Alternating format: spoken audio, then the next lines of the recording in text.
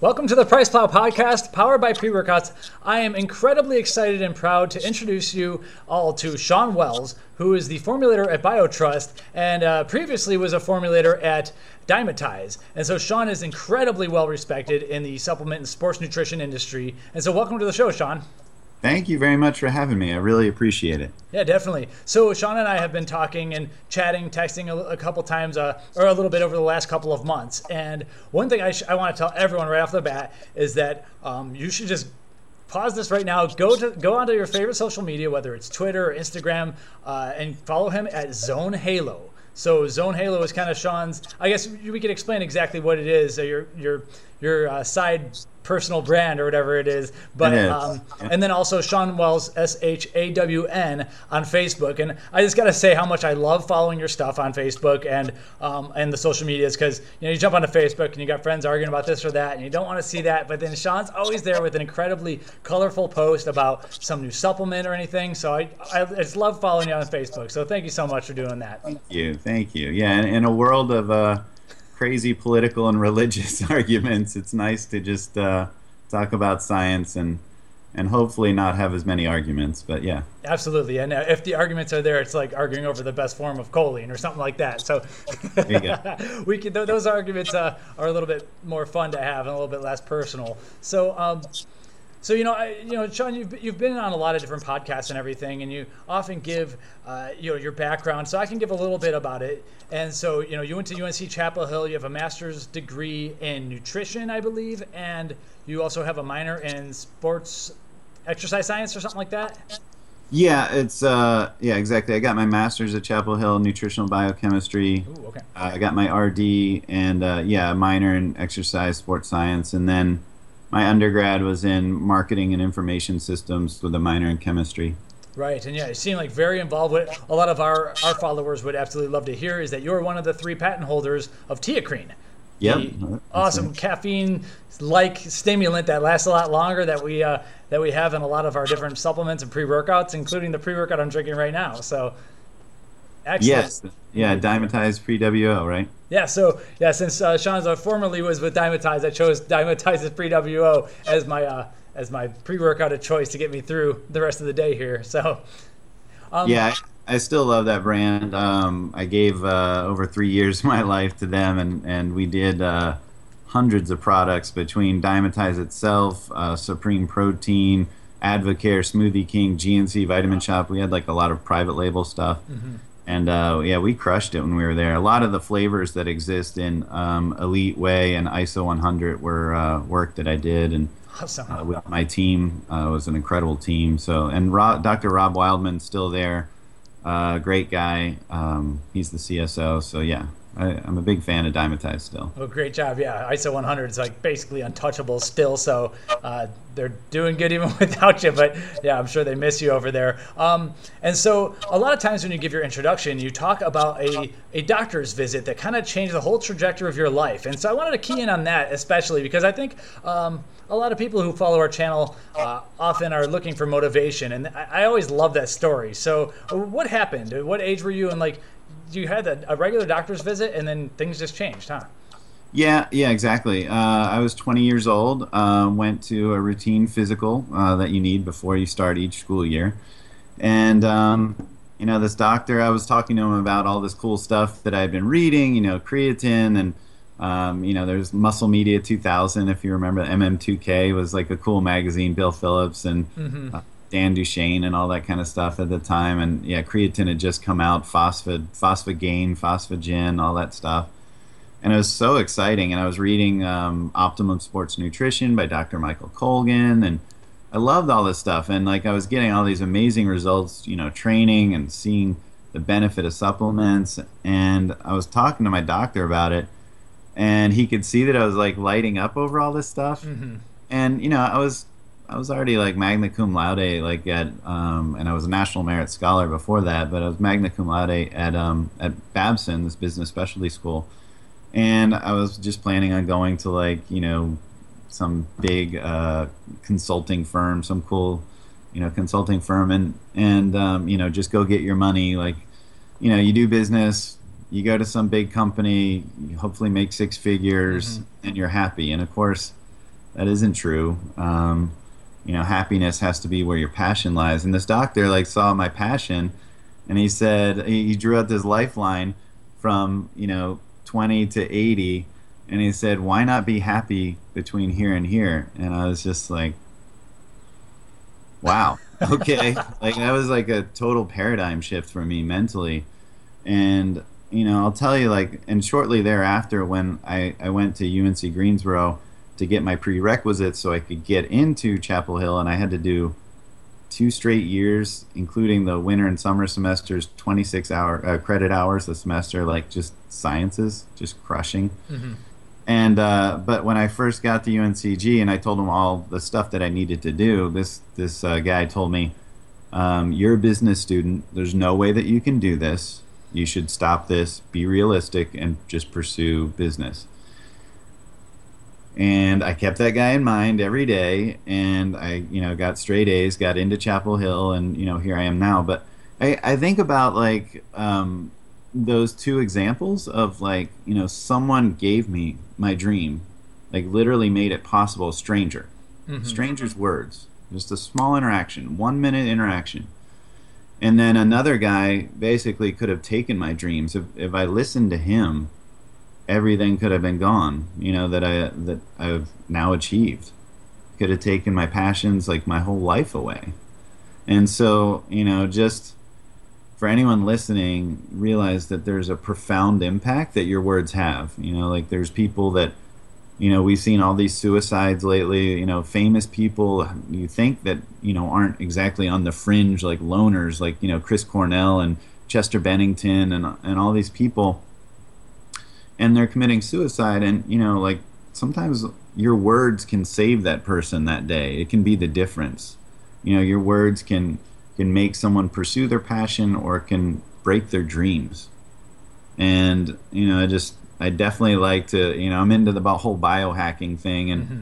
I mean, this is a big part of biohacking, is being grateful, mindful meditation, like knowing your place in the world, being a good friend to other people, and certainly not discouraging people, projecting negativity. That's just a sign of insecurity in yourself. So, Right. um, And I think the message rolls back to you, because now you're not a doctor like seeing patients, but you're in a position of power like that doctor was, where a doctor is obviously someone you want to listen to. That's why we go to the doctor, and so you listen to that doctor, and it seems like you're incredibly happy for it. And now it seems like you are now in a position of power where you're giving like speeches at all these conferences. You're here on YouTube. You have a lot of different people inviting you to the podcast, asking you to help. And so I think people need to realize, especially when they get onto a more public stage, that their negativity can really, really resonate. But or their positivity can really, really resonate, and it's important to have the proper balance. We can't be. I don't think we can all be sunshine all the time, but there's got to be like that. What is it, 7-to-1 ratio or something like that, where most of the stuff has to be positive. And like when I start getting snotty on Facebook, I actually think like, oh man, someone like Shawn Wells might read this, and and I don't want that, because I like have such high respect for you, and I see you putting out so much good, awesome material, and obviously, we can't all love everything, but the way that, you're in a position where people listen to you now, and same goes for our channel and everything. So I need to make it clear that when you start putting yourself out there, you need to project the right you, and you definitely do that. And so the Thank doctor, you, thank you. One of the things that I've tried to do too, because I knew how difficult it was for me to get to where I am. Like I had to carve my own path. I mean, there was no sports nutrition right? degree when I was coming up. Like I took exercise science, I took nutrition, and the nutrition was just clinical, and it was epidemiological, like water issues in third world countries and stuff, where what we were talking about, all interesting stuff. But it wasn't, what I wanted in terms of my passion. So I had to carve all that out. But now I try and like mentor people all the time. I take people into my house. I, give them, room and board. I have them train with me for weeks, and I don't have like I don't make any money off them. I don't get any benefit from it, except that I'm just helping them. Like I just really want to see someone do well, and and maybe me pass on, like, the blessings that I've been given. I think, with all these people that have at different points in my life come into my life and really helped me. So I'm trying to do that myself. So I think that's important to take someone on to mentor. It also, like, helps you, I guess, strengthen your own resolve on your own passions. Mm-hmm. And it also helps you understand all these things that to be true. Like, you learn them better yourself. Like, I play volleyball and basketball. Like, when I teach someone volleyball, like out on the sand volleyball Mm-hmm. courts, I see someone who's pretty good and I give them some pointers. It helps me reinforce it for myself when you Right. teach someone. So that's the great thing about being a teacher, being about a mentor, is doing that. And I think, for anyone listening, hopefully, they can do that as well. Anything you're good at, try and help other people at. Definitely, and it's like once you can confidently teach something that you can also do, it really just pulls it all into one big. It completes the circle a little bit. That's cool. And so yeah, you're up in Dallas. I definitely want to meet in person at some point because Yes. I'm not too far away. We'll get a real life podcast going at some point, but here we are for the time being. Just so everyone knows, it is Sunday, October 8th. Of 2017. So in case you're catching this a little bit later, that's where we're at right now. So Shawn and I, we were introduced through a mutual friend and kind of business associate regarding the keto diet. But there's so many things we could talk about. I really did want to focus on optimizing brain performance. Sure. Kind of today, talking about either with nootropics or you are already kind of getting into mindful meditation. And on a personal and slash kind of selfish note, I'm having some problems with time management a little bit, so maybe like understanding how you do best with that would work. So a lot of things, but I would kind of like to go through how you perfect your day and what you do to stay on top of your game, because it seems like you've just been on this trajectory where you're just like going, and everything is like constantly improving, and you're sharp. And so right now it seems like you're kind of this unstoppable mental force. And so I'd like to steal a little bit of that. Yeah, well, thank you very much. That's really kind of you to say. But one of the most important things is that you are pursuing your passion, because there's guys that say, well, I want to be, kind of what I was alluding to before. Guys say, I want to be a doctor, or gals, that I want to be a doctor because of the money, because of the fame, or I'll achieve this level of status. You will burn out. Mm-hmm. If those are the reasons you're pursuing it, you will burn out. You need to pursue whatever you're good at. Whether it's yo-yo, like, or martial arts, or video gaming, or whatever. I mean, now in this day and age, you can make a career out of anything. Mm-hmm. Anything. If you're passionate at it, you're the best at it, then go at that thing full steam and find a way to make a career out of it.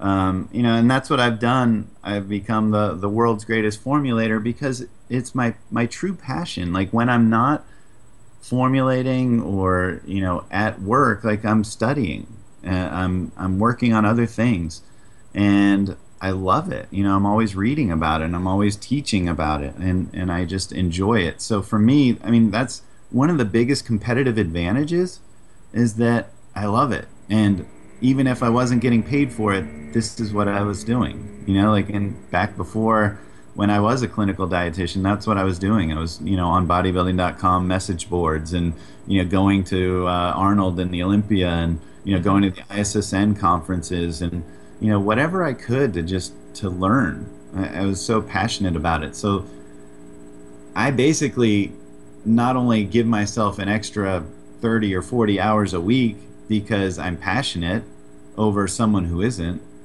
but even in those hour for hour, I'm probably twice as effective because I'm focused. I enjoy so into it.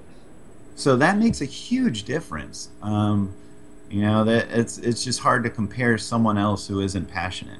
Right. So no amount of drugs or whatever is going to make you love your consulting gig or whatever would have happened in that other lifeline that you did not take.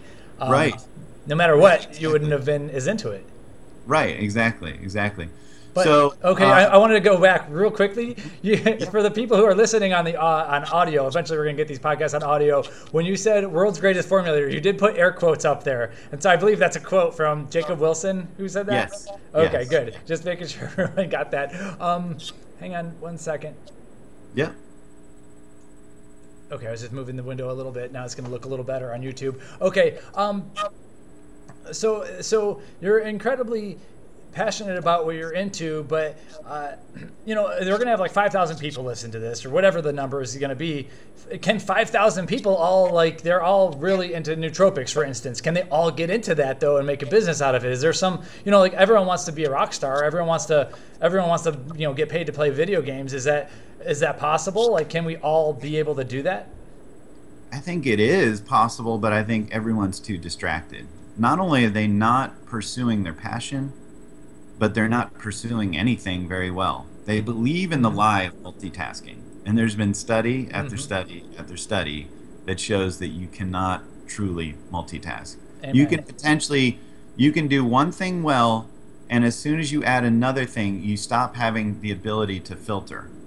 So that means you hear everything coming at you, and your mind stops having the ability to say that's worthwhile, that's not worthwhile. So if you're like trying to work on the computer and type something up, and in the background is the Kardashians or something, it's going into your head. You know what I mean? Like, so it's hard to truly multitask. Yes, there's people that have more brain capacity than others, but that's what it is. Like they're just more intelligent, potentially in certain areas, in certain ways. But most people, for the most part, cannot multitask. So it's kind of a myth. How does music play into that? When you're working and you're getting into the zone, do you turn off all music? Do you have what's your?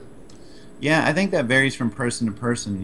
With music, if it's something that you sit there and think about the lyrics, or you're someone that thinks about the drum beat, or pulls apart elements of the song that you're listening to, then it's distracting you. Right. If you're someone that just music is a background noise, and maybe it allows you to focus, and that varies from person to person, then it's fine. I mean, it's kind of like maybe me listening to white noise. Gotcha. So it just depends on, you can judge that yourself. Right. If you're one of those people. But for me, I do listen pretty intently to lyrics. I memorize lyrics extremely well. I know lyrics to thousands really? Of songs. So for me, which is an impressive feat, I get told all the time because I know all these lyrics, but for me, I can't listen to a song and be very effective. Gotcha. Doing work at the same time because I'm pulling out all these elements to the song. Gotcha. That's funny. I'm complete opposite. I don't know the words to anything, which is good because I listen to a lot of crazy death metal. But I need consistent. I'm a drums and bass guy. I need consistent beats. Otherwise, when I go through I like a lot of complex music. But if I'm trying to work during complex music, all the tempo shifts just they throw me out of the zone, and so I just can't do that. I need to either turn it off or listen to really basic stuff. And then that allows me to get some work done. Now, on the back to the task of multitasking, would you agree that women are better multitaskers than men for the women out there, or is it a completely different thing? Are we catering this conversation to guys specifically, or does it matter? No, I've looked at that too. There's a few studies with that. I understand why you're saying that. Women, I've heard. I mean, I'm not a woman, so I don't know.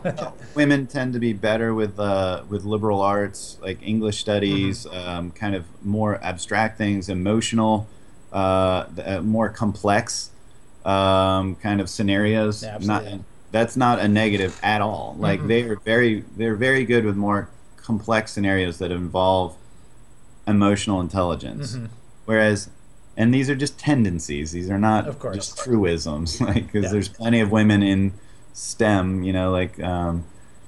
science, technology, engineering, mathematics, whatever. But men tend to be more, like you said, more just focused and math and engineering or whatever, very one-dimensional. But I mean, even still. When multiple things are going on, that's a type of I think it's more what we're talking about with women would be more like a spatial type of thinking. Gotcha. Versus, and kind of weaving complex things out versus having multiple things thrown at you. I think there's a difference there, but I mean, it's possible a woman would be slightly better at multitasking, but I think the multitasking lie is too persistent in our culture, and people are distracted. And getting back to the ability to be effective, you can't be distracted. Like an hour of focused work is worth 10 hours of distracted work. So, people, it kind of goes back to like the Is that a stat like for 4 hour real? work. One to 10 hours, or is that just you No, saying? I'm just throwing that Okay, out. but I agree. It's like there's some number there, and yeah. Yeah, yeah. And if you look at like the Tim Ferriss's 4 hour work week, I mean that's what a lot of that was. And that was an abstract number chosen by him that, like, I guess he split tested and that one tested the best. Oh my. But it's, you can get caught up in all that stuff, like, but the point of the book was that, he did things like he only checked his email twice a day, right? Instead of like following that rabbit down the hole all Oh. day long, like in your slave to like the Bing, right?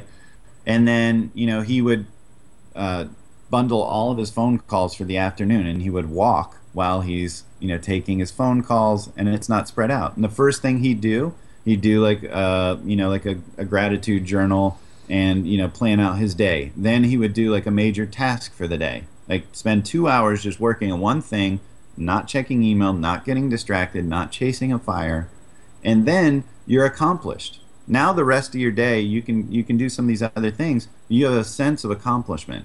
If you get into work and you just start doing your emails and you start chasing fires, your your drug is cortisol and dopamine and serotonin and caffeine and sugar to kind of fuel your day, and it's just this downward spiral, and then you're exhausted and you didn't accomplish much of anything.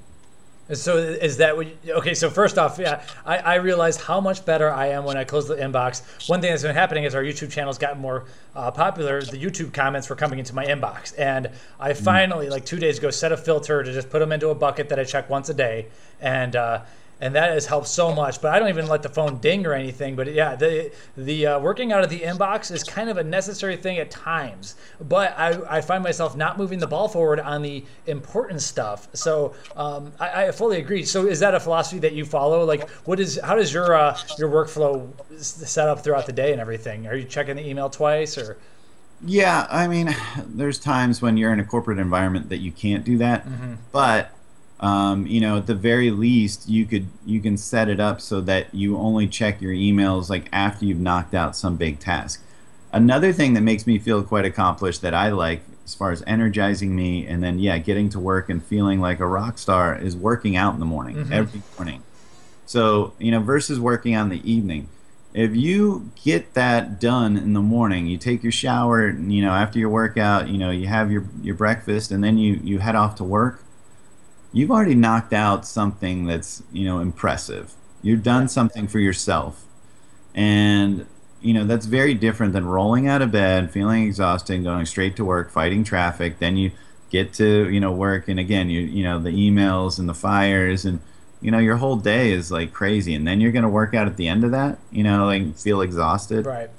You can feel so much more accomplished if you put that at the beginning. I think it does set a tone for the day. So doing the big project at the beginning, working out in the morning, that helps quite a bit. And for me, some of the other things that I do, as far as my morning routine, I like to do Elevate, which are like brain games similar to like Really? Lumosity, but I think it's better.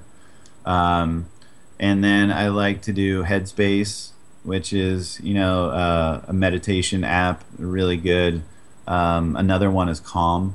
But even if you have Spotify, there's some playlists on Spotify that have meditation playlists, be it music or guided meditation. There's a lot of cool stuff on Spotify. Um, and then I do like a pre-workout that's I use the Genius pre-workout actually. The Genius brand, yeah. So yeah, this is the Price Pop pre-workout podcast. So that's actually interesting. And you told me you've never met those guys or anything, but you just like the way it's formulated. And it's funny because we've done a little bit of blogging on their stuff, and they seem like really friendly guys. So that's just cool. That shout out to Genius. Yeah, no, it is. They're solid formulations. I believe in transparent labeling. I believe less is more. They're the study-backed doses, the right forms. I love the name of the product. I mean, and I don't do caffeine. So Yeah, I didn't realize that. Have you never been on caffeine, or is that a I personal did thing? when I was younger, but I I feel like I really got burnt out from like the whole like Rip Fuel days, ephedrine and caffeine. I think I just demolished myself. And for me, I now get like very anxious. I get arrhythmias. Oh wow. The whole thing from just caffeine. I can't even sleep at night, even if I drink a soda in the morning. Wow. Okay. It really messes with me. So, yeah, I try and avoid that now. So, yeah, I love the Genius product, and then I add a scoop of BioTrust Metabo Greens, which is just a product I formulated. It tastes great. It's got chlorella, spirulina, but it's also got that spectra in it, which I think is a really cool ingredient. It helps with cerebral oxygenation. So like it's funny, like I've had people like tell me they think it's caffeinated. It's not. So I like doing this blend of Genius and Metabo Greens, and then I hit the gym, and then I have my keto breakfast afterwards, which is just bacon and eggs and butter. Same here. Okay, so you're coming off of some sort of a fast, I'm assuming, and you're working out towards the end of your fast with a bit of a pre-workout in the greens. Yep, exactly. Okay, and so and how long are you fasting there then? Are you cleaning This is the my screen? cat that's getting. Oh, you got a cat. I heard a cat meowing down here too. That's hilarious.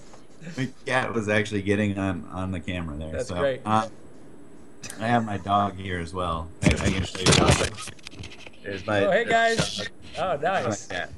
Perfect. They like to hang out with You're me. just chilling, huh? Yeah, that's part of my Sunday biohack. Nice. You got it. Yeah, animals are the best. It's. I think that's part of a biohack that can make you feel better too. I'm sure there's tons of research on it that you've probably read. I think just the whole there is research on touch, and that we need at least, I think it's 6 interactions of touch a day to feel human and not feel isolated. I used to work in nursing homes, and I would go out of my way to touch the residents there, just on the shoulder, and say, hey, Mrs. Jones, how you doing today? And leave your hand on their shoulder, and you see them like physically light up, and especially with them, like they feel so isolated. Like people think they're old and dirty and discarded, really, like just diseased and worthless. Yeah, I mean, if you think about it, what's the absolute worst punishment you can give to someone? And it is, what's that? Yeah, isolation. Yeah, solitary confinement. Like even in a prison with the biggest dirtbags in the world, it is a punishment to isolate them from that. Like that just shows how much we are socially connected creatures, and so for those of us who work home alone, it's often important to get out, go to the gym, go to the pool, like do whatever. And do you think that animals, though, for some people, is that enough of a I don't know I what think the word it is. helps a lot, especially if you are elderly. You think about those scenarios where like a widow, the spouse has passed on. I mean, when I would see them come to the nursing home and they had to leave their pet at home, it was devastating for them. I mean, that was their whole world. It was literally their second spouse, if you will, and it's devastating. And when you just hold your pet and you pet them, we call them pet because we pet them, right?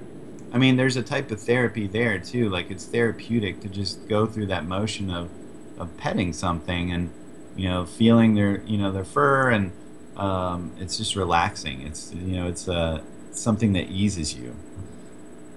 Awesome.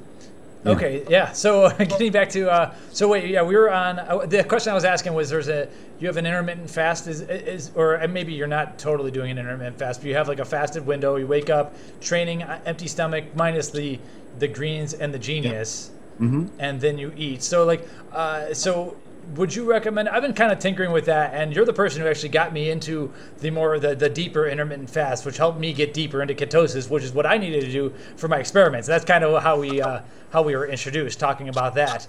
And so thank you, because that's definitely worked, and I got like way deep into ketosis, and now I'm starting to be able to tinker back in with some pre-workout carbs when I want to, and so that's and stay in ketosis. So that's been a really nice thing, but. What is your timeline on that? Are you into like doing a deeper kind of fast before that training, or are you kind of? Yeah, I oscillate. Sometimes I like to do the 16-8, where you're not eating for 16 hours and you're doing 8 on. Right. Sometimes I'll do the 1 day of fasting a week, which there's new data on. That's pretty compelling in terms of it being like a reset for your immune system, activating Is that human? growth factors. Is that Uh, human data? hmm Cool. Yeah, Okay, we'll have to post up a link. yeah. And then it's really cool. Again, I think fasting is key, like you were just saying, to getting deeper into ketosis. Right. With nutritional ketosis, especially if you're eating, throughout the day, you might be sitting there at like zero point 0.5 to 1 millimole, kind of thing. And some of the magic, and I'll say this with a caveat of you really shouldn't chase these numbers, and we talked about that. Right. Yeah. Uh, It's just part of my experiment, so I wanted to at least get to 1.0, and I yeah, easily did that. it's nice to have some data, but also realize that with blood BHB, the marker for ketones that you might be checking on a ketogenic diet using a glucometer, that there's varying levels of adaptation. There's very varying levels of utilization of the BHB. So, you may be using the heck out of it, and you may have a kind of lower BHB, but you may be deeper into ketosis than someone that has a higher BHB. Right. But, we're just going by this number. But if we are to generalize, then I would say the magic kind of happens around, maybe 2.5 to, 3.5, somewhere in there, like millimoles, like that you really only typically get with, some level of fasting. Right. So that kind of puts you into the deeper state of ketosis. So what did you mean by magic? And getting back to the whole brain performance thing, it seems like if you're like, let's say, a Buddhist monk who is doing some extreme fasting, I was starting to equate like that fasted state with a spiritual kind of thing. Yes. And so I'm not sure if that was the magic you were referring to or not, but yeah, it is. It's definitely a cognitive awareness, alertness. I think that, I think we all have varying levels of glucose intolerance. You remember when you were a kid and, you used to get like super energized, like off of candy and soda, like who gave them the Snickers or, who gave them the Coca-Cola, because they're running around like an idiot, right? And screaming. And now when we have a Snickers, now when we have a Coca-Cola, we're just, oh, we need caffeine, so it's kind of a downward spiral. And, Alzheimer's is really type 3 diabetes. that's what I read about that, and I thought that was more like a postulated kind of thing. Are you pretty confident in that, like diagnosis in a way? Absolutely, yeah. There's a glucose intolerance in the brain, and the same thing happens with. Is that the cat? Yeah, I got he came up here, heard your cat, I guess. That's cool. Yeah, I'm just worried he's gonna step on the keyboard over that's controlling things. So he's jumped. Okay, cool. Sorry about that. I apologize. That's okay. The same thing happens with traumatic brain injury. In the area of the concussion, wherever the insult was to the brain, there is actually a glucose intolerance. It's having difficulty taking up the glucose and creating energy. So there's an insufficient cellular energy state that's happening, ICE. That's the acronym for that. And it creates a problem. Ketones bypass that issue by actually bypassing the secondary complex of the electron transport chain. And so it overcomes like mitochondrial dysfunction. And there isn't like a ketone intolerance issue. So what's nice about that is for anyone, I think anyone will get a certain level of alertness or cognitive enhancement. And I also think that might tie into like, think about like if you were starving for days on end, Right. and which would have been normal in evolution, right? Like we would have gone a day, 2 days, 3 days without eating. That would have been normal before all this, food availability Before stuff. agriculture and all that, really. Right. So, it was probably key to be as alert as possible when we're trying to save ourselves and find, and hunt down food. Like you don't almost need as much alertness when you have glucose, right? Like when you're eating like regular plants and, like there's availability, let's say during the summer versus like maybe during the winter when you're like scavenging to find something, you might need more alertness, right? So it's an interesting idea that these ketones, maybe there's some evolutionary purpose there, but I think we are meant to be dual fuel. I'm not like, some people get so angry about keto, like one way or another. Like some of the keto people are like, you have to be keto 100% of the time or else you're an idiot, and then other people are like, glucose all the way. Like, how can you ever, be keto? All the data is supporting carbs for energy so, but for me, I think we're meant to be dual fuel. I think that's how Agreed. we were evolved. I don't see it as a conflict. I know that carbs are not necessary, but I don't think that they're not needed. I think they're a tool for an athlete, for someone who's a biohacker. And so, I train all week long without carbs. I train high intensity interval training. It's very difficult, but that's where like a lot of the adaptations take place, mitochondrial biogenesis, and some of the things that are happening, like to your, telomeres, cert genes, and, some of the cool anti-aging stuff that's happening. The MCT transporters being upregulated so you can take up more BHB. A lot of cool things are happening as a result of that. But I think,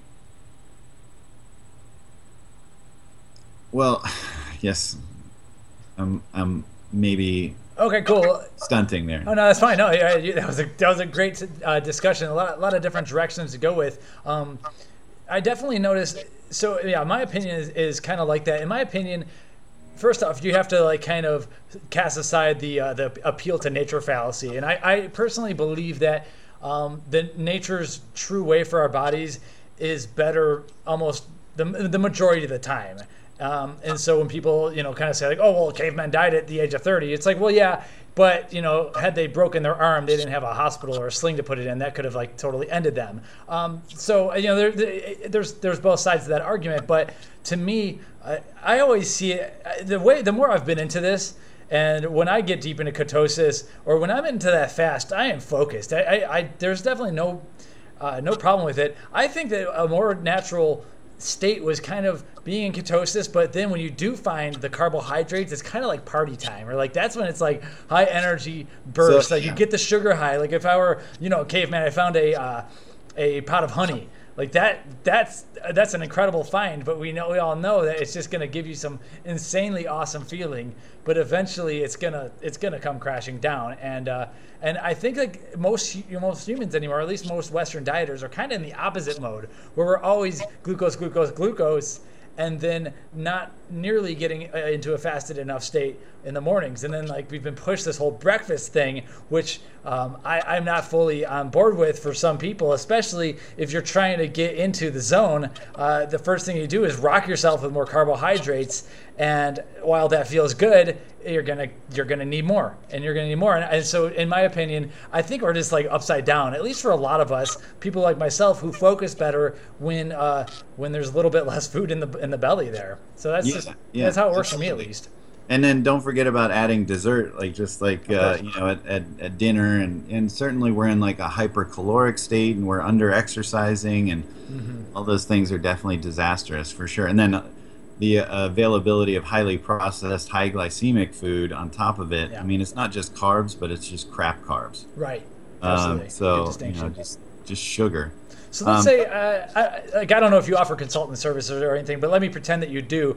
And I said, okay, Shawn, my name's Mike. I'm the CEO of this startup that's doing really well. I know that I have a big project underway. Let's say I need like 6 to 9 months of just pure mental awesomeness. What are the steps that you would take me on now? Like, considering the average listener on this podcast will most likely be someone who's already working out at least 4 or 5 times a week or so, and they kind of know nutrition. Like, where do you go from there? What are the next steps to really get me like in the zone for 9 months? Like, kind of, I need to really dial into this project. What would you say? Well, it would be some of those things for biohacking that aren't supplement or diet or exercise related, like what we were just talking about before. I think mindful meditation, doing like some brain activation exercises like a Lumosity or Elevate, taking the time at the end of your day to take stock of your day and how you did. So I think starting your day and ending your day with that kind of journaling is actually important. so you have a sense of how to build your day and how you finish your day, Okay. and what you're thankful for. I think all those things are really important. And I think figuring out what your distractions are, like we talked about, so you can be focused. You're going to gain so much productivity by creating like some level of focus, like the 80-20 rule kind of Yeah. thing, like getting all that noise out. There's so much that's distracting you, social networks, emails, all these things that are going on, like there's apps that like check how many times a day you're looking at your phone, how many times you're picking it up and putting it down. You'd be amazed at what that number is. Yeah. It's in the hundreds for most people. Wow. Okay. So if you can minimize some of that, if you can again take that, what we were talking about with Tim Ferriss, like whatever that number is, it doesn't have to be like 2. It has to be half of what you're doing now. Just half. And that's a big game changer right there, to allow you to focus. If you can think about trying to write a paper, doing a great job at writing some article, you can't have like an email popping up every 5 minutes. You can't check your social, with all these push notifications. Hey, someone commented on your thread on Facebook. Hey, someone just posted on Instagram. I mean, it's too much. It's distraction all day long. You won't accomplish much. I think doing the hydrating well is important. Certainly throughout the day. I like high intensity interval training like we were talking about. I like some level of fasting, be it intermittent fasting or 1 day a week or the every other day fasting or whatever works for you. There's a variety of ways to achieve it. I think doing a ketogenic diet for some period of time, I think, is advantageous. There's some people that are just highly insulin sensitive, that are great exercisers, that have never had any level of insulin insensitivity, and maybe they don't need it. But I think it's worth experimenting with for people and adding, again, at some point, the intermittent fasting, and then also maybe playing around with MCTs, or one step better could be caprylic acid, octanoic acid, C8 is actually about 3 times better than MCTs at raising exogenous ketones, and then maybe even endogenous ketones. Right. And then maybe playing with exogenous ketones as well. Those are getting popular, BHB salts, and seeing what those do for you. I know that those work well for me, feeling more alert. Are you working out with them at all, or is that like when are you using them? Because I was taking them during training, but still kind of tinkering around, or when I eat carbs. Yeah, I don't work out with them because I have the other 2 things that I was talking about, the Genius and the greens. But I do use it when I play competitive sand volleyball, and sometimes I actually take it with a sugar. So that goes back to I adapt it in. I get in and out of ketosis very quickly. I don't know that you can do this right off the bat. I would recommend that people that are going to mess around with ketosis, that they give it a chance, stay on it full on, make some adaptations, maybe 3 months down the road, then you can start playing with CKD, TKD, targeted cyclical. Agreed. I'm finally getting to that point. So yeah. Yeah, and so I like to do the targeted one only when I'm playing sand volleyball, because then I can play what I feel like, several hours in a very dynamic environment. It's very difficult in the heat. So, I add carbs and I add ketones. I get the best of both. But so you're playing volleyball in the Texas summers on the sand? Absolutely. Awesome. Nice. Yeah, that's one thing we actually haven't talked about. I lived out in the beaches of LA for 6 years, and that's kind of my whole social scene was all sand volleyball too. But out here, I am not playing out here. So respect to anyone playing in Texas in this heat. Yeah. It's tough. Yeah, exactly. I mean, you're drenched, and I don't know if people can appreciate what playing 2s in the sand is like, but it's very exhaustive, very, very dynamic. It's definitely HIIT style workouts when you're going up for a block. You're serving, you're diving, it's just constant moving, jumping, blocking. It's very involved. So after that, and by the way, like for me, it's just like what you were saying. It's like caffeine when I take carbs now, because I'm so keto adapted, and the whole week I'm training like HIIT style and fasting and all that, like with no carbs, that when I do add something like sugar, It's the rocket fuel. It's a rocket. Yeah, it's intense. Someone's gonna nail that. I think you posted that one of your friends already broke a record for an elite running. It was an Ironman kind of event doing that. Yep, exactly. Yeah, the 100-miler. Yeah, it's pretty insane. It makes sense though. Like now that I'm more into this, like if you rely on carbs, you need to keep re-upping the carbs. But if you have fat to break down on your own body, then if you're keto adapted enough, you have your fuel source on you, and you just need to occasionally maybe add in some extra stuff. But yeah, using the dual fuel source, I absolutely love that I have the option, and a lot of people don't get to experience this whole other alternative fuel, and it definitely helps with my focus for sure. I fully believe that, although I don't think I've ever had like a ketone drink that made me feel all in the zone. I think I get a little bit more of a physical help from that so far, but I'm not sure where the science will end up landing there. Yeah, there's some varying abilities of these drinks to deliver the right dose, the right type of BHB. I've experimented with a lot of them, and there's a huge variance in terms of my numbers when I've experimented with them. But I don't feel like calling anyone out on this. No, I think I know what you're talking about, though. What my results were. But and then on top of that, what else I would recommend? I would recommend sleep hygiene is massive. I mean, just even 1 hour less of sleep has a huge impact on your immune system, on your cognitive function, on your lifespan, on ability to or risk of disease, including diabetes, coronary heart disease. I mean, just down the line, obesity. Everything goes up in terms of disease risk and mortality risk when you're not sleeping. And that can even just be 1 hour less. And so, again, if you go back to what we're adapted for, we're not adapted for blue light in our face right before we go to sleep. If you have a phone that you're looking at while you're in your bed or a tablet, stop that. You're waking yourself back up. Or what exactly happens with the whole blue light before bed? You stop producing melatonin. Right. So it's actually blocking that release of melatonin. So I love to do blue light first thing in the morning.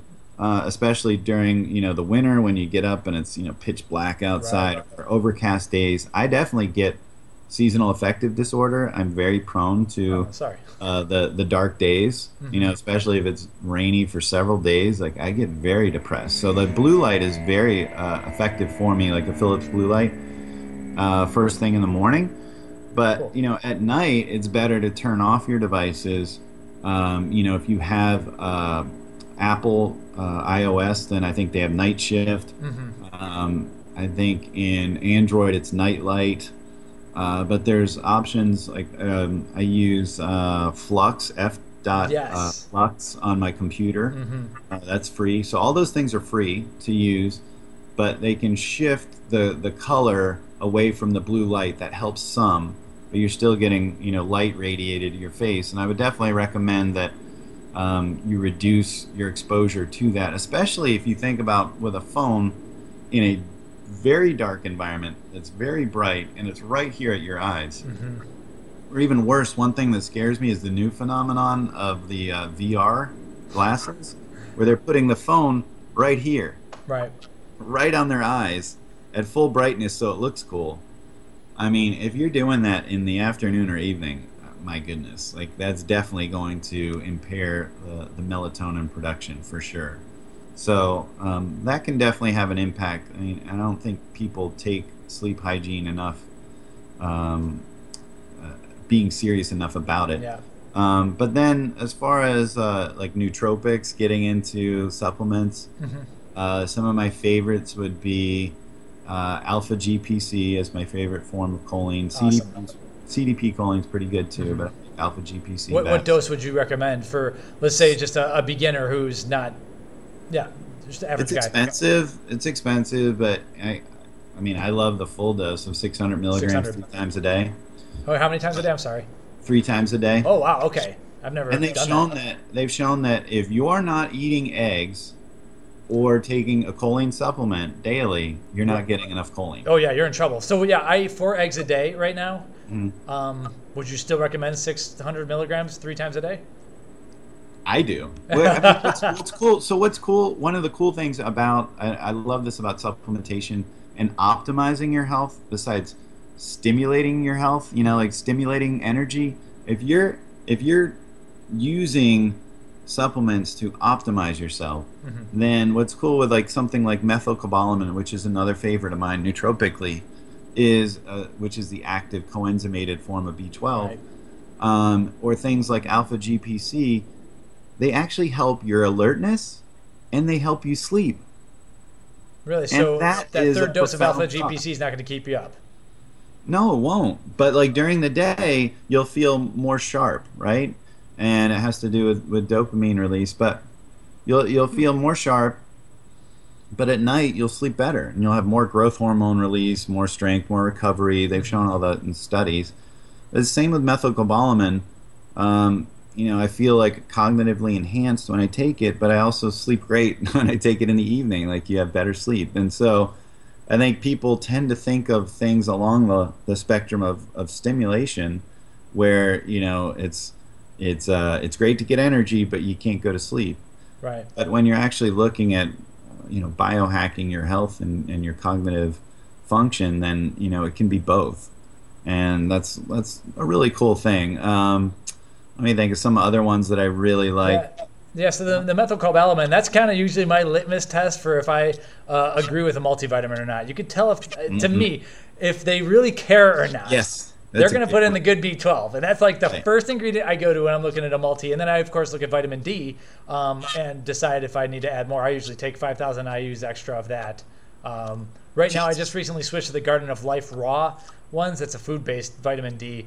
And I don't know, I've been feeling pretty good with it. So Yeah, chances are with vitamin D, you'll need to take one additionally, because the oil form is so much better at raising blood levels of vitamin D, cholecalciferol.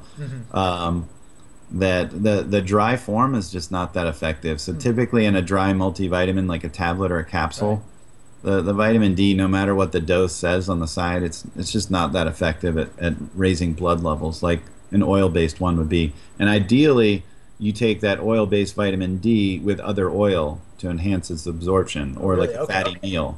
So like if you're eating like a high-fat meal, or maybe you take your fish oil with your vitamin D, that might be ideal. I like high DHA Yeah. fish oil. Big fan of that. As far as like some of the non dietary supplement type things, I do like No Pept. That's Gotcha. one of my favorite race hams. Right. We have a big article on that. Yeah, very effective at a very low dose. Well, yeah, what's your dosing there? 10, 20, 30? 30. I think I've worked my way up to 30. Of Uh, course. but it's for anyone trying it, yeah, start out at 10 and just see what your Yeah. tolerance I is. think the most negative thing with that is people can't super feel it. Like, everyone wants to have that, yeah, feel it pop right away. And I think NoPept is kind of it has a longer build up kind of period where It is. you have you make some brain gains over time. I agree, and you need to take your choline with it, because it does deplete choline. So Right. some people, I think, feel burnt out on the raced hams, and that's a big reason why they're not taking the cholines, and they're mixing it all with caffeine and doing their usual stimulation and lack of sleep stuff. So I think some other things I like: New Vigil, Pro Vigil. Those are very effective. Now, if you were going to take some of that, would you get rid of some of the other supplement-based stuff, or are you just adding this to this one huge monster stack? Yeah, I might not take the No Pept. Okay.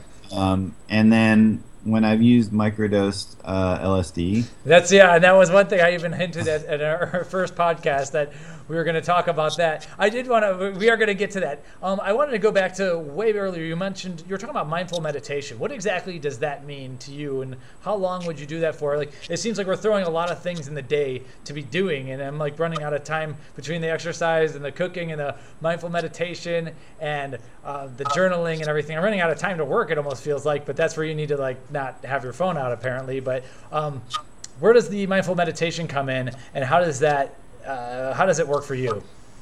well, that's a great point though about if you're doing these things, if you're making, I use like a list in like Google Keep or something like that. Google Keep, okay. I think there's like a Wonder List. There's Hmm. what are some of the other? There's like Is there Evernote, or is that something? Evernote. Exactly, that's the other one I was thinking. Yeah, exactly. So yeah, I mean, whatever you like, it's fine. But making lists are very important. Anyone that's successful is making lists, and actually, the journaling is really making lists, and the 5 minute journal is making a list of things that you're grateful for, and then how you're going to approach your day, and then if you did in fact do those things that you wanted to do. So that's important. But I think all these things that we're talking about, Hmm. like my brain games, is about 10 minutes. Okay. My mindful meditation can be anywhere from 5 minutes to 20 minutes. So what do? You just sit down with the music on, or the Spotify app, or do you lay down and do it? Like whatever Yeah, works a best. variety of things. Now that I've done the guided meditation, like I feel like I can do it anytime, and that's what they talk about in Headspace. Like you don't need to be in the perfect, place. Like you can be driving and have mindful meditation. You Really? can Okay. be, in your office and have mindful meditation. I like to obviously do it first thing in the morning, and whenever you're like focused on gratitude and you're not distracted, and it is a quiet environment without much noise, then you can find that place. But it's about achieving different brainwave states, and when you're distracted, you're not in the right state to feel grateful, to feel at peace, to feel that zen that really lowers your cortisol, lowers your blood pressure, all these kinds of things that really puts you in an optimal state to achieve for the day. Hmm. So yes, like there are some things that I'm saying that take a little time out of your day, but I think when you find places to remove distractions, Right.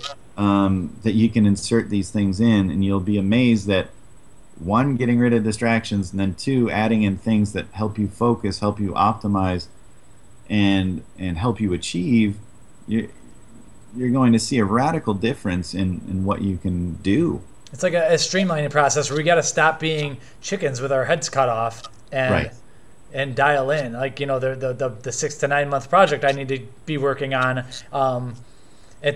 Yeah, if I cut out a couple distractions, I may know a little bit less about a couple small time things, but this one huge thing I'm working on will propel the business further. And that's what I really need to focus on, and stop screwing around with the small stuff, or like, let CJ handle the YouTube comments, for instance. And so that makes sense for sure.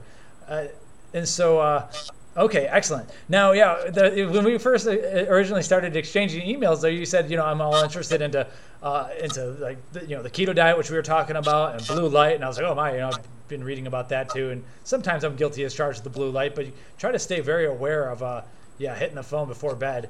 And then you mentioned microdosing LSD, and I was like, whoa, whoa, whoa. So, so I have read a little bit about that since, and I did originally see it on a Hacker News featured it. There's some Silicon Valley guys were kind of talking about it.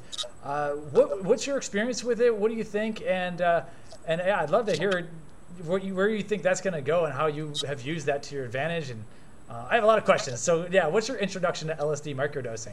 Yeah, well, like I had been reading about it from all my biohacking mentors, whether they know they're my mentors or Right. not. Like Tim Ferriss, Hmm. Dave Asprey, Ben Greenfield, Ben Pekulski, all my heroes, if you will, were all talking about this stuff, and giving a competitive advantage. And what's cool about that is, when I grew up, drugs were, don't do drugs. Right. Drugs are for hippies. Drugs are for losers. Hmm. I did alcohol in college, and still have an occasional drink. Hmm. But that was the only thing I really abused, was alcohol. And I had never really done any type of drug. But now, I'm understanding more about, Ben Greenfield's a very competitive athlete. Tim Ferriss is a very accomplished Right. investor and successful author. Dave Asprey is a successful entrepreneur, Hmm. in Silicon Valley. And, Ben Pekulski, the most popular bodybuilder, and, starting up several businesses. And I Absolutely. mean, all these guys are, highly accomplished, high achievers. So like when they tell me, hey, this is something to look at. Like, well, this is really shifting a paradigm in my head. Hmm. And the other thing I've obviously learned is, that it's all about the dose, right? The poisons in the dose, or what have you. That Hmm. it's very different to talk about microdosed, and I'm not even saying full dosed LSD is necessarily bad. There's certainly maybe opportunities for that in the right scenarios to be very helpful. Yeah, I'd say if it was guided, and well, you can get Right, into that if you want, but right, yeah, that's a whole other discussion. But this is 1/10 the dose, or even 1/10 some would call like a heroic dose. So it's very very low dose, and it's similar to like saying like, I'm having one drink of red wine versus 10 glasses of red wine, right. right? It's very different to talk about those two things. We know that one drink of red wine or beer or one shot is actually cardiovascularly friendly for you, beneficial, especially with red wine, maybe with the polyphenols and resveratrol and all that. But all those have heart health benefits versus 10 drinks that wouldn't, potentially. So it's an interesting way to think about that. It isn't just the same thing. So, there is no trip, there is no hallucination at 1/10 the dose. What I had happen, and I will say, one, it's illegal. Two, I would really want to find out the good source, and I had a very trusted person send me some that I really enjoyed. Did you test it at all, or there's different reagents you can really, test? really, really trust this person. Gotcha. This is one of the better minds in the industry for this stuff. So luckily, I have like really good connections. So, Right. what's cool about it is my experience was a greater level of clarity, confidence. I felt like I had a really great night's sleep. Things connected faster. I definitely felt the ability to focus easier and drown out those distractions. So, What time were you taking it? Like, and how do you first thing in the morning. What was that? First thing in the morning, same as if I took like Provigil or Nuvigil. Okay, and so how did you measure out the doses, or maybe your supplier had that? But it seems like it's like a 10 microgram kind of dose or something.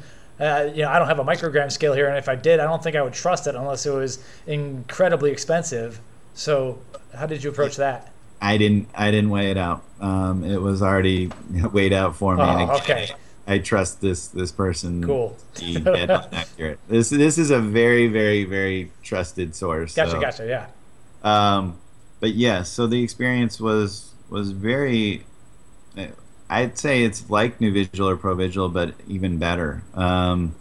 So I still don't have an experience, full dosing any recreational drugs. I'm not against it. I'm actually more open to the idea now. Like things like ayahuasca are very interesting to me.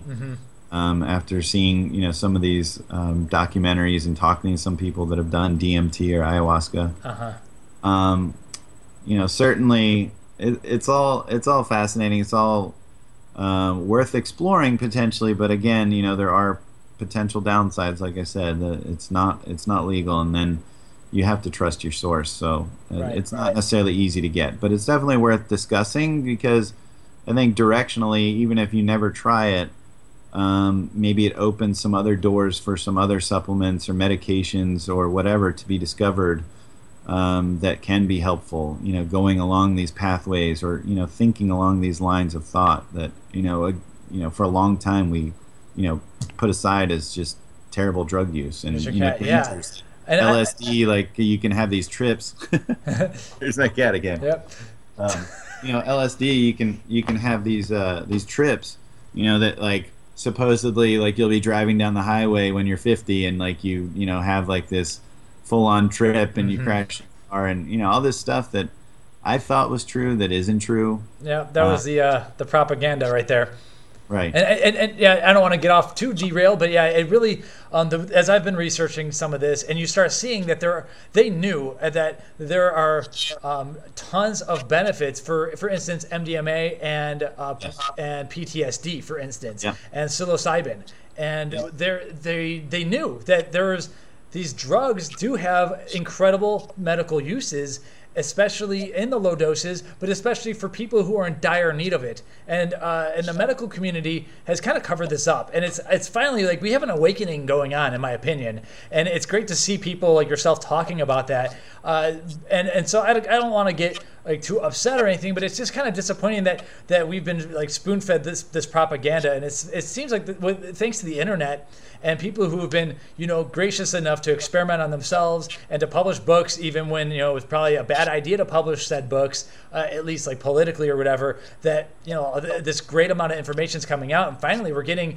further into these these newer trials, at least like. And I'm not a huge MDMA proponent, but for the right people, it seems like it's like, I'm a huge proponent of it for the PTSD thing. And it's good to see this finally coming out, and like where the contrarians are kind of finally being proven right in a way, as long as it's done professionally and with reason. And so exactly. MDMA, psilocybin, kratom have some benefits. Yeah, and they're scheduled, exactly. A number of these compounds with PTSD, concussion / traumatic brain injury, past trauma like molestation, right? Severe depression. These scenarios have all seen benefit with the right guided help and this, medication or recreational drug administered in the right way, in the right form. So certainly, I agree. There's a lot of benefit for those people that are really hurting mentally.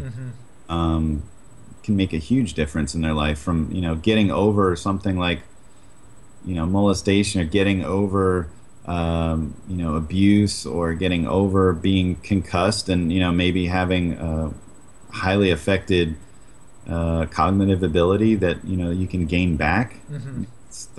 That's a difference maker. Yeah, it's crazy how like some of these compounds just open new doors and help you compartmentalize things and shift your window a little bit. And so at what point for someone are they ready for LSD microdosing, for instance? Like, let's say I'm that CEO and I'm like, all right, this winter I got this crazy project, 6 months long. At what point of our conversation are you going to be like, hey, Mike, how about some LSD microdosing? Like, where do you put it in the strategy? The other caveat I would throw in, if you're someone that's easily addictive, right? Somebody that's maybe in that type of position, the high achiever can be addicted easily. I think they're throwing a recreational drug that does have some level of abuse potential in, is something to consider. Good call, right? So it's just something to think about. But yeah, it's hard to say. I mean, I guess I would, try all the other things, first, given its illegality and maybe difficulty to source. I would try the things I mentioned before. I mean, first getting all of these other things into place in your life that could make a much bigger difference. Right. Frankly. We want to throw drugs at things right away. So you're right. You're right. Yeah, I mean, if you're still looking at your phone at night and you're crushing monsters all day long, and you're like chasing your email all day long, and you're checking your social network all day long, and you got your push notifications going, and you got the dopamine rush every 30 seconds of like checking, I mean, you're not in a good place, and you're not eating the right food, you're not hydrating well, you're not in a good place. So if you can get your nutrition aligned, your sleep aligned, your brain aligned with gratitude, with that mindful meditation, which, by the way, I guess I would say mindful meditation is being in the here and now. Okay. Being present, not like thinking about the things that you've already done, or things that have happened in the past that frustrate you or whatever, or not thinking about what you have to do, what's down the line. Just being present. What is right now. Well, if you're just sitting there doing nothing, what is right now? Then you're focusing on your breathing then, or? Breathing, yeah. Okay, gotcha. And so you're not trying to have an out-of-body experience or any craziness or anything, just focusing on your breathing. Okay. And if there's sounds, you don't have to necessarily phase out those sounds. Just you can be mindful of the sounds and think about those sounds. Gotcha. And what if your animals come in, like the cat wants to get in on this? You just ignore it, or be mindful of your cat. Cool. And okay. be thankful Gotcha. of your cat. Like just it's all like nothing's necessarily bad that's happening. Because you have to deal with these things as they come up, and you have to learn how to deal with scenarios as they come up. Nothing's ever perfect. I mean, no one can ever plan everything, we never would want to, right? I mean, all the great things in life, all the joys are unplanned, and even like some of the things that are terrible that happen to you, that's where opportunity happens. Absolutely. Right. So like almost everything that's important in your life is unplanned, but it's important to not be somebody who's chaotic for all the reasons that I gave before, to plan as much as you can, and minimize, as much distraction as you can, so that you can allow for great things to come into your life and be aware of them. That's the mindfulness, is be aware that how many great things are happening.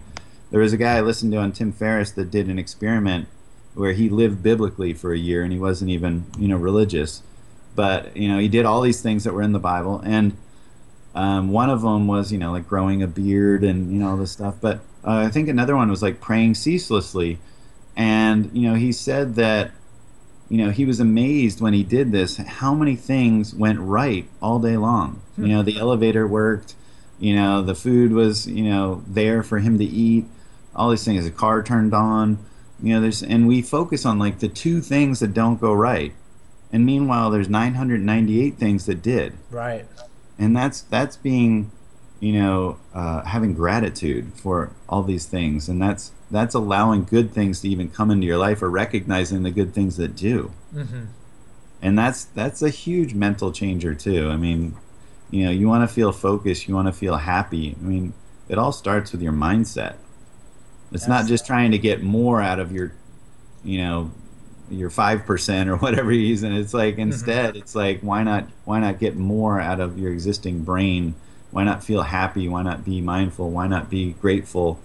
And you're gonna have a better life that way. Right. Well, I think it's tough to tell someone, oh, just be optimistic, or just focus on the 998 things that went right. Do you have a way of like flipping the script on someone when they're kind of focusing on the negative? Like, what do you say to that person who keeps getting caught down that negative rabbit hole? Yeah, and that's someone I would say that, I would say read the Four Agreements. What was that again? The Four Agreements. The Four Agreements. It's the most impactful book I've ever read. Really? Okay, awesome. We'll note that, the Four Agreements. It's only $6 on Amazon. It's been a bestseller for tons of years. And it's 4 important rules. But I would say that they need to read that. I think the Code of the Extraordinary Mind is helpful as well. Okay. But I think people get off track with their relationships.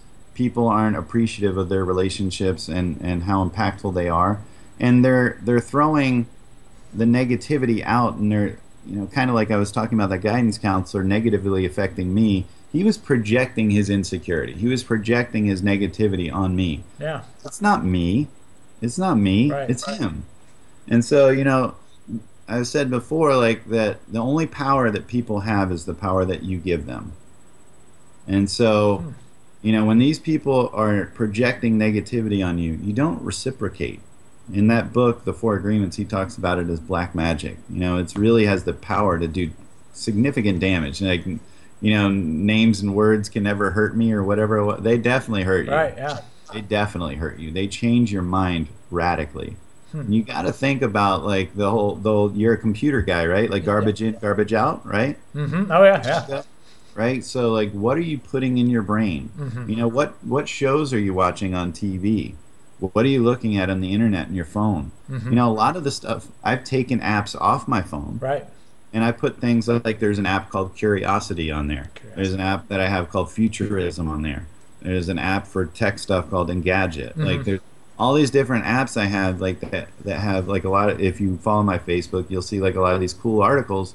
It's because that's what I'm looking at instead of looking at like Clickhole or clickbait or whatever. Like all these things like Imgur and all these things like college humor. And I mean, humor is great, but like a lot of it has such a negative spin that it's really affecting you. And I feel like sarcasm is not always witty, and I grew up in New England and I know sarcasm, but it's really a sign of like a bitter mind. Yeah, too much of it is definitely, it wears you down big time.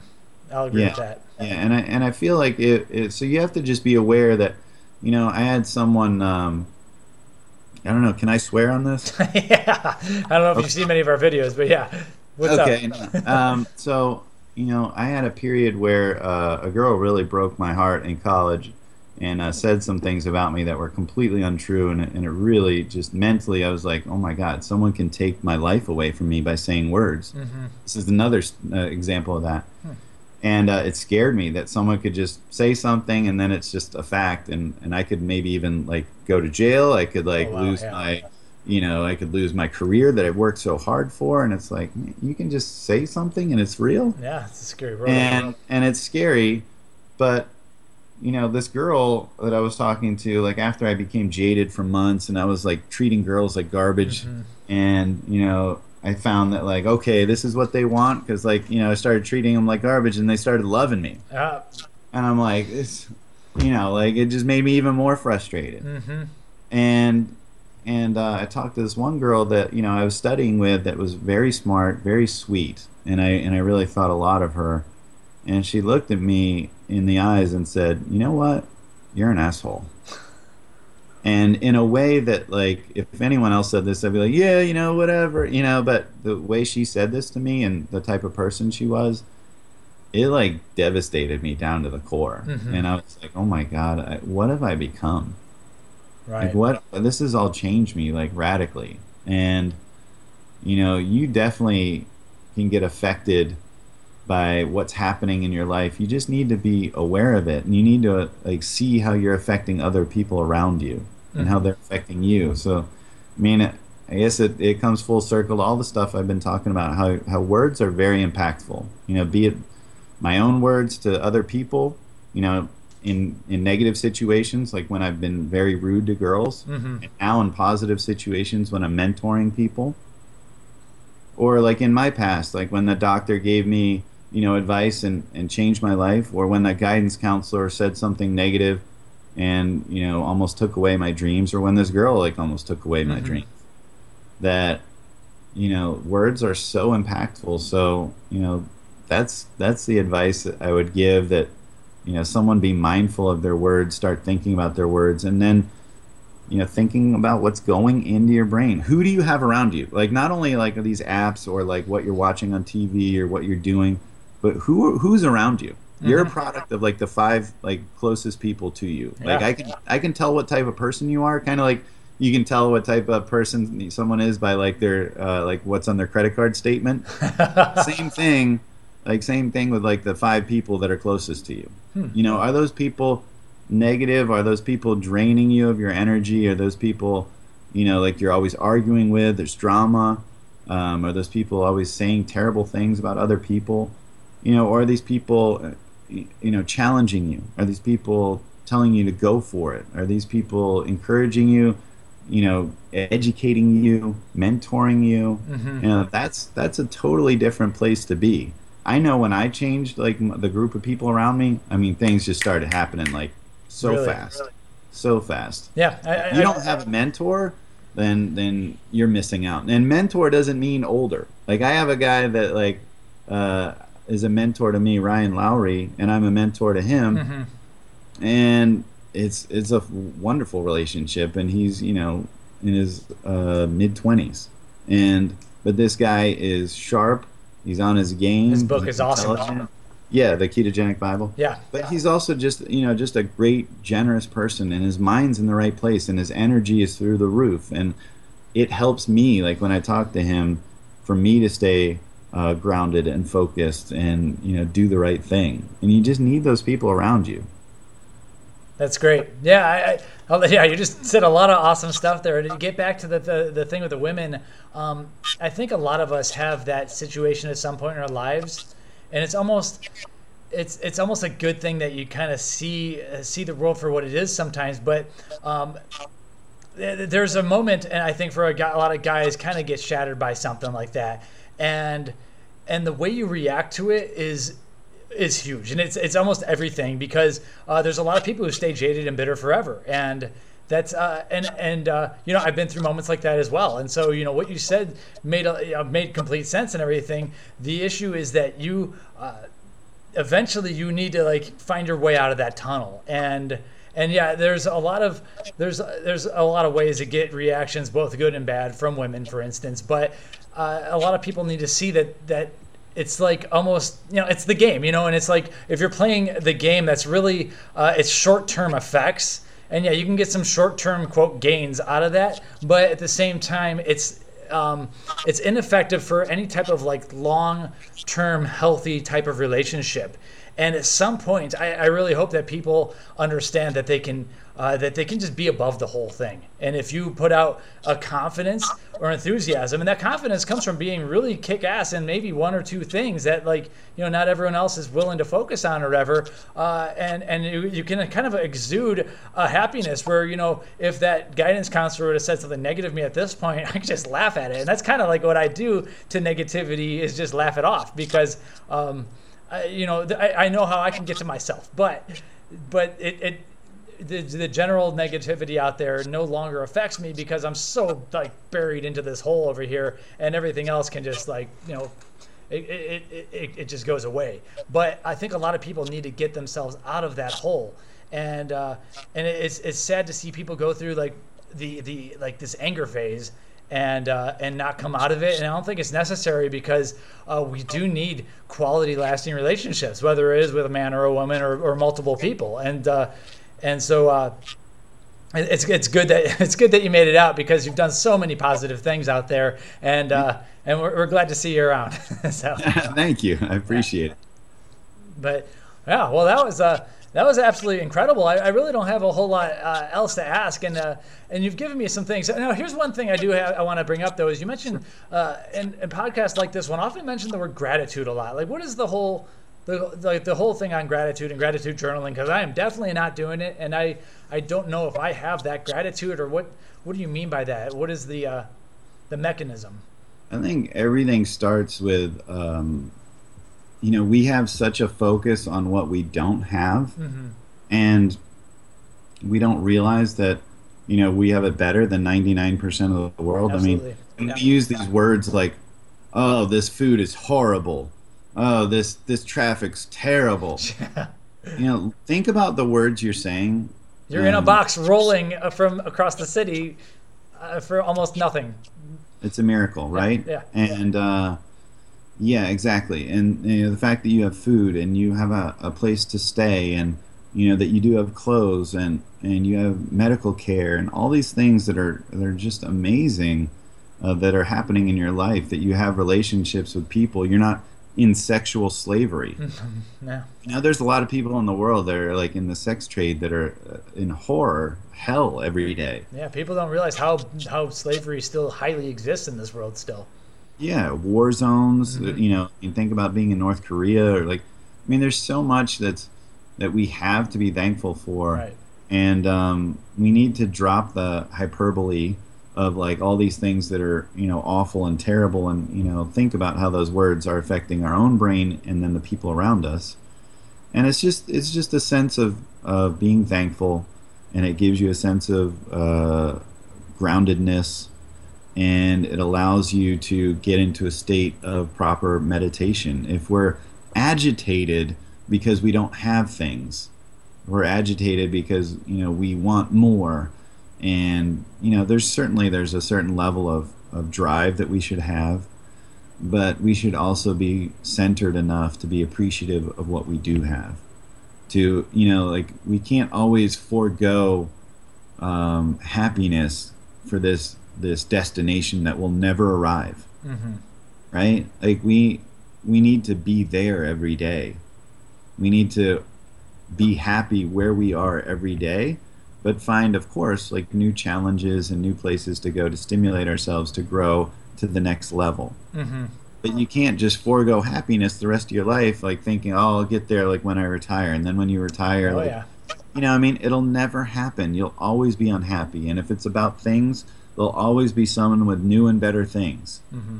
It can't be about things. It's got to be about, the biggest study ever done was with Harvard, and it started in the 1920s, I think, and it's been going on for years. It started out with just men from two different sides of Boston, the poor side and the affluent side.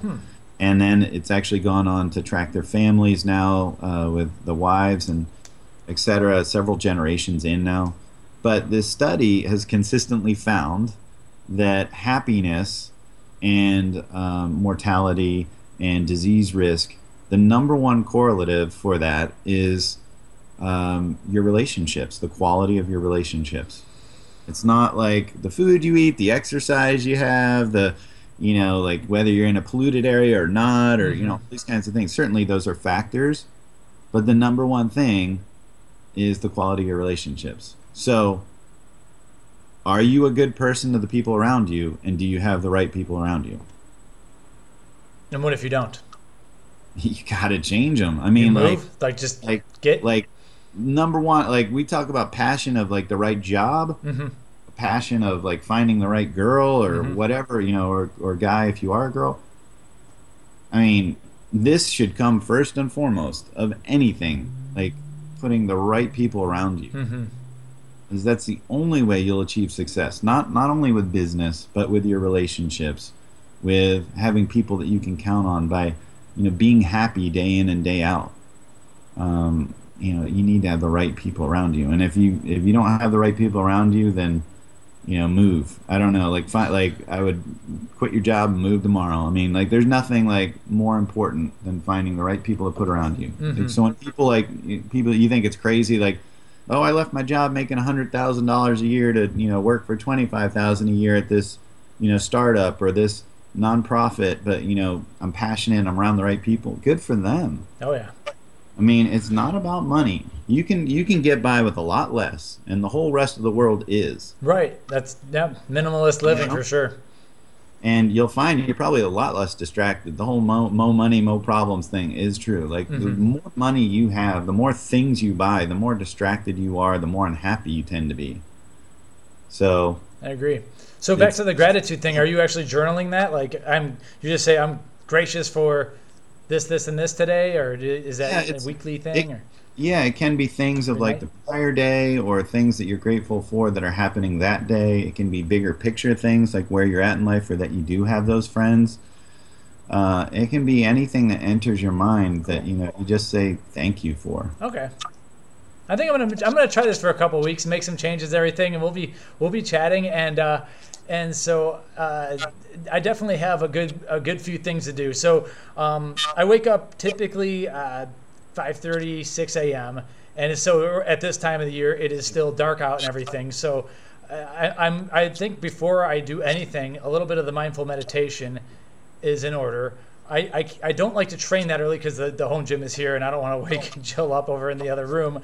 But once everyone gets going, I think I'm going to do the workout at the end of my fast. And just take the minimal amount of whatever I'm up to at that point. I think I am going to go and buy a bunch of alpha GPC. I'm going to try 600 milligrams 3 times a day. I've taken some of the other stuff we've talked about, but that actually interests me the most because that's like a way higher dose than anything I've considered doing. So I think that'd be great.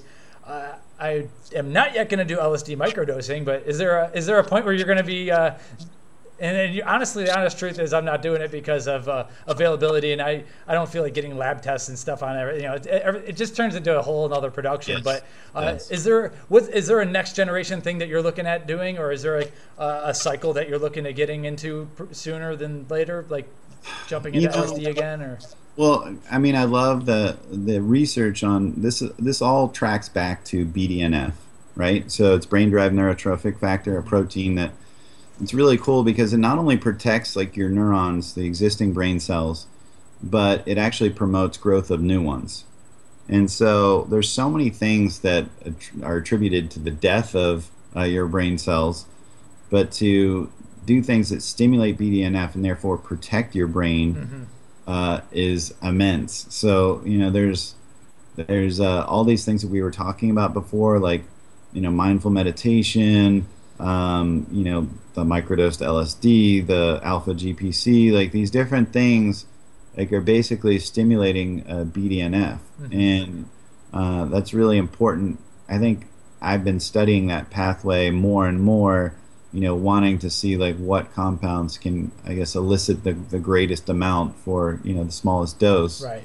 and seeing what that can come from. So that's an area I'm looking, and I encourage other people to look for as well. I think Futureceuticals is a company that makes their supplier. They actually make that Spectra blend that I used in the Metabo greens, but they make a coffee berry that I think Dave Asprey's using. Yeah, I've read about when they were promoting that. Yeah, I think it stimulates BDNF like 44% or Is there a way of something testing that? Your BDNF levels? Not easily, Right. not in a way that a Like regular a brain Joe biopsy or something. yeah, not like a regular Joe can do. But I think certainly things are experiential enough, and just. But there's a variety of the antioxidants are certainly helpful for that. Like they've shown EGCG, which is green tea, a compound, resveratrol from red wine, pterostilbene from blueberries. These are things that are all helpful to stimulate BDNF. And I think the drier the red wine, the better. That's what everyone's been saying. I'm going to be testing that. So yeah, and so I drink like Cabernet or a dry Pinot, 1 glass a night. And I was just in Sardinia, which is a blue zone, an island off of Italy. Yeah. And they have red wine with their meals, lunch and dinner, and then they also have like a little espresso shot too. And I definitely think that those polyphenols and these compounds, there's something to this. That another aspect is going back to the relationship thing that we're talking about. They eat as a family at a table or friends at a table, and it's a 2-3 hour thing. Yes, even at lunch, it's like a 2-3 hour thing. They end up working a lot later because of that, and then they end up eating dinner a lot later. But for them, like, that meal is very important. It's a time of focused fellowship. Focused fellowship. I like that a lot. Yes. And so you don't have your phones out. Right. And you aren't distracted with your work.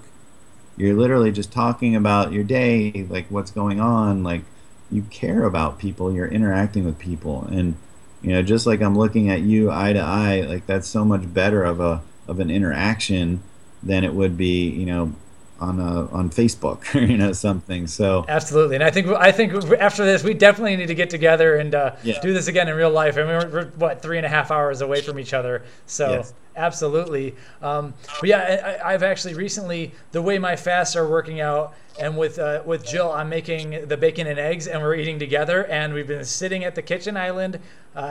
She's a stickler on the posture and proper breathing. It slows me down when I'm eating too much, but I haven't been touching the laptop or the phone during that. And it's kind of like I've been fasting, and then I work a little bit, and then that breakfast, which comes a little bit later than most people's, is like my first good break. So I just have everything off, and we actually focus on the food, focus on our nourishment, and just hang out and just are with each other. And we're not always like talking constantly, but we're in the moment eating our food together. And I think that's something that we're really going to stick with. So it's been a good experience doing that. So food has just come too easy for us anymore, and no one respects it. And it's like, that's our lifeblood, and we just like throw down a cereal bar and run out the door, and like that's just I just think that's a terrible way to start your day.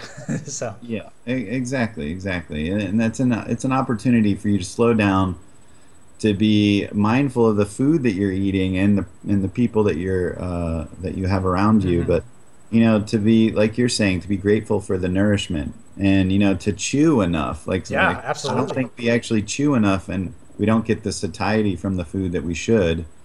The digestion process starts right here, right at the first bite. Right, exactly. Yeah, maybe even before that, when you're looking at it and some of the enzymes are ramping up. Right. Yeah, right. It's kind of some psychosomatic responses. Absolutely. But yeah, exactly. So that's great that you're going to be more mindful, and I think it's cool that you're taking on all these changes. I'm excited to hear how those affect you and what you think with your life. Okay, so yeah, I've been through different meditational periods in my life, and things have gotten hectic lately, so I haven't. But it's crazy to say these things, but when I was meditating on the regular, weird things started happening to me. Like, I had a dream, and I had some prophetic dreams that were absolutely insane, where I had a dream that my brother got a promotion, and he was his boss's boss, and so he like jumped his boss in the ranks or whatever, his job. And I texted the family about that, and then a week later, my brother ends up telling me, "Hey, he did get a promotion." And it turns out that he is now the boss of his original boss from like 10 years ago. And so he did jump the ranks. It was over 10 years. And I was like, and like, so a few things like that happened where I had dreams that actually were coming true. And it only was happening when I was like meditating and so I don't know what was going on, but I had some sort of reconnection with my family from across the country. And when I stop meditating, like that crazy shit like that stops happening. So I want to get back to it because that's a great point. I don't even know. I can't explain it. It's just like I had dreams that kept happening. Almost throughout the Bible, they use fasting to connect themselves to God, to have like a deeper relationship with God, to potentially grant this prayer that they're focused on. And then, like you said, like, with Buddhist monks and, there's so many religions and ancient cultures that use fasting as a way to get into a deeper meditative state. And then certainly that meditation is a spiritual awakening. And your brain, with the alpha, type waves, that's what you're talking about. Like there's like that whole hallucinogen thing that happens with these drugs, you can do that without the drugs. Yeah. And if you read like Wim Hof, like who, talks to the Iceman, who talks about like the, cold submersion and the breathing techniques and all that stuff. He's been on Tim Ferriss. But like that type of breathing, you can achieve these type of things. And with meditation, you can achieve these type of things. Will it take a long time to figure out, especially in the state we're all in with being hyper distracted? Yeah. Yes. It would be very difficult. I'm sure it was difficult 1,000 years ago, let alone now. But it is interesting to think that we can tap into, these type of things. And I tend to think of us as like, you can't think of like a cell as an individual thing, like outside of all the other cells in the body. And, a cell can communicate with other cells, and there's something to be said for like, I think what you experienced, that I don't have the complete explanation for it, but like time is not necessarily linear. I mean, that's been definitely heavily debated, that it's just an instrument that we've created. And, there is some kind of connection that we all have to each other. I mean, like the mother that, knows when the baby's in trouble kind of thing, like these innate instincts that we have. I mean, there's something there, but we're so far removed from spirituality or that level of connectedness by being distracted all the time. Would you at all blame being like in a carbohydrate fog to blocking some of that out? Like it seems like being in ketosis gets you a little bit, or having a fasted state gets you closer to those types of connectivities. And so if that's the case, then is it possible that breakfast of cereal, knocking us right out of any type of ketones that we might have been building up in the morning, is holding us back at all? Like, do you go that far at all? Because I do, but yeah, no, I would agree with that. It's not necessarily. I mean, certainly people that are hypercaloric, that are not exercising enough, that are insulin insensitive, carb can definitely, and high glycemic carbs on top of it. I mean, that's a recipe for disaster for sure. And they're already in like compromised states in terms of pre-disease states, or already in disease states like metabolic syndrome. But yeah, I would agree. I mean, like I said, I mean, almost all these cultures, fasting was the way to enhance spirituality. Yeah. And when your body, not even just the glucose ketones thing, but like, what about like your body just wasting energy on metabolism and digestion and excretion? All those kinds of things, right? Yeah. So, when your brain has, because being in an alpha state uses up a lot of brain energy. Oh yeah. So it's a dramatic difference. So Yeah, I mean, I don't know. That's an interesting idea. I mean, who knows where it all goes, and if we'll ever have the answers. But No, I get a little bit conspiratorial sometimes, so that was my plug to that. I don't need to go any further. But yeah, so I know your time is super valuable. I thank you so much. The one thing we haven't done is we haven't like plugged enough of your products, though. Obviously, you've mentioned the Metabo greens and everything, and I actually was a fan of greens, and being back on the keto diet and being on less fruits, I'm still doing the vegetables. Being on less fruits, it makes me think that maybe I should get into that. You mentioned that yours actually tastes good.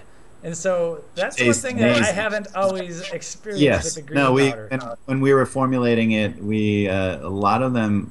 My term was dirty fish tank. Oh yeah, yeah. They Spirulina, tasted chlorella. horrible.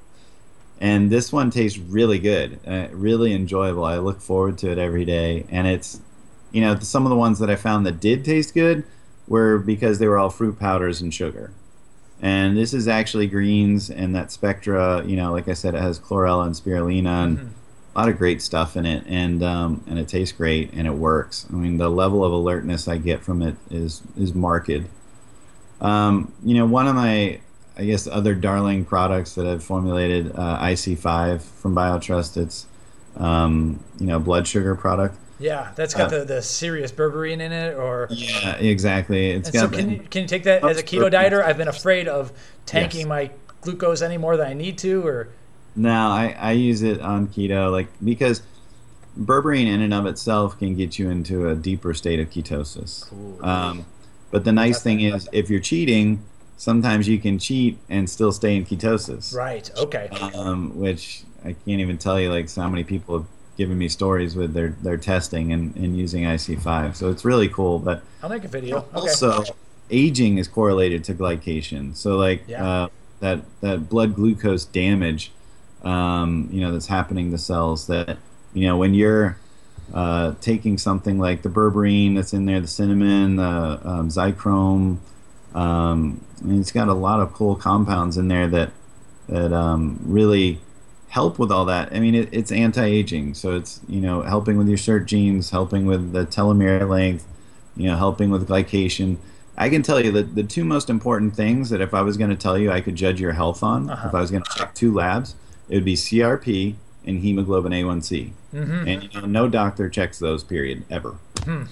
And I get, like, of all the labs that they ever check, this is inflammation and like blood glucose, glycation level. So normally I go to health-test-direct to get my tests, and I'm almost positive they have HbA1c, but I'm wondering if they have CRP. CRP.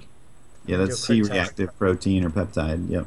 They do. Okay, is it cardio CRP? Is what I see here. Does that make sense? Yeah, that's fine. But there's an arthritis panel that has CRP. Okay. I'm gonna have to, I'm gonna do for a testosterone test. Since I've been on keto for a few months, I haven't done a full lipid panel or cholesterol, all that. I'm kind of curious. Not that I think it's gonna stop me anyway, but even if I don't love the numbers, but we'll put them up. I think what we'll do is we'll put together a blood panel, and I'd love to see that and see if you can tell if I'm healthy or not.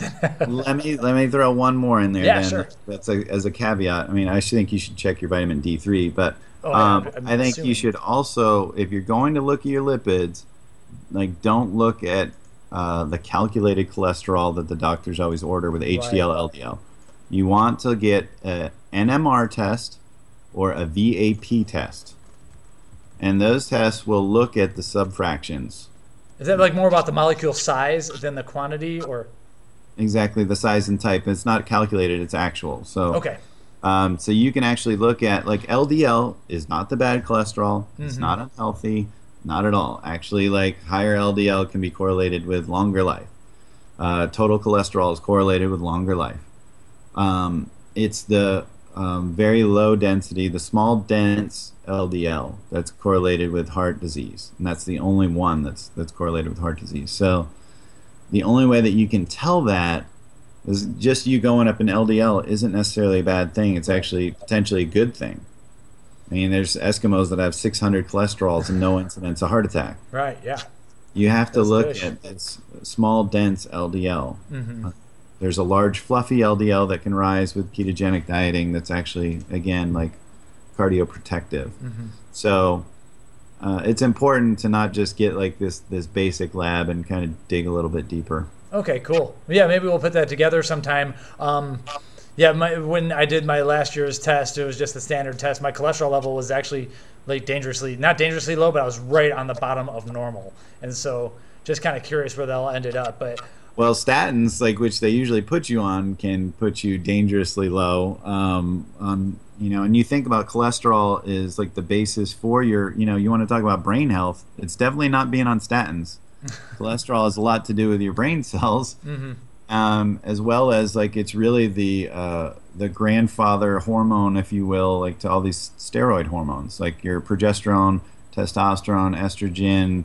All these things are traced back to cholesterol. They have a cholesterol base to them. So, if you get on statins, it's going to lower your cholesterol, which puts you at more cardiovascular risk, which is ironic, and which is why I hate these drugs. Sick care. It's impairing your brain function. It's impairing your hormonal function. It's using up depleting CoQ10, leaving you with muscle cramps, spasms. Like it's not beneficial to be on. There's a lot better paths to go down. So it's sad. What are we gonna do? Okay, final question. Yeah. It's like how do we reach these kids kind of thing. But like, okay, let's say I got $100 million, or let's go $100 million that I'm gonna give to you. What are you gonna do? Like, how do we change this? What's our big picture? Wow. I mean, it seems like we're all fighting a lot of little fights and everything, and that's cool. But like, is there going to be some sort of shockwave that we can have? Yeah, I think if I was to do one thing, it would be to attack all the special interest groups and lobbies that have so much influence over our government, like big pharma, big food, big tobacco, big alcohol, guns. I don't know. Like, I mean, just down the line, like there's so many just powerful voices that aren't our own or aren't the truth, that are just, pro-capitalism. And I'm certainly not against capitalism. I'm definitely for it, but it's just there's so many of these scenarios that are not being acted on our best interests. Right. Yeah. They're using false data or the false data, exactly. It's not based upon any truths. Like there was one the sugar lobby the other day with Monsanto that there was data from this association, I forget, International Research Association on Cancer, or something like that. And they found in 2015 that Roundup glyphosate is most likely a carcinogen. Oh, geez, yeah. And it seems pretty obvious to most people, but that's what they were finding. And then Monsanto was paying to do these studies and doing the write-ups, and then they were going to pawn them off as someone else's data in a journal, and not even put that they funded the data, that they wrote the study, design, the whole thing. And these emails got leaked, and now there's a class action lawsuit and now they're saying, well, it was, it's going to be independent, we're going to be unbiased. Of course. Sure. Yeah. Sure, they'll be unbiased. It sucks that all that's out there, that like, Coca-Cola pays for these studies on this and that, and all these lobbyists are just, they have the politician's ear. The politician our congressman spends 7 hours of their 8-hour day getting money. Right. Calling for money. They work 1 hour a day. That's a problem. That's a problem. So yeah, with the glyphosate, it almost seems like there's an awareness. Thank God for the internet, because there is information is becoming free, even though there's a lot of not censorship, but crowding out of the truth, perhaps. And so it seems like the glyphosate thing is kind of becoming more and more clear to the people who at least are looking for it, and that's a step in the right direction. It's not there for like just everyone, but if you start digging, you will find what you need to find. And that's one reason I've loved the keto diet, is because this kind of removed me from the whole glyphosate chain as it is.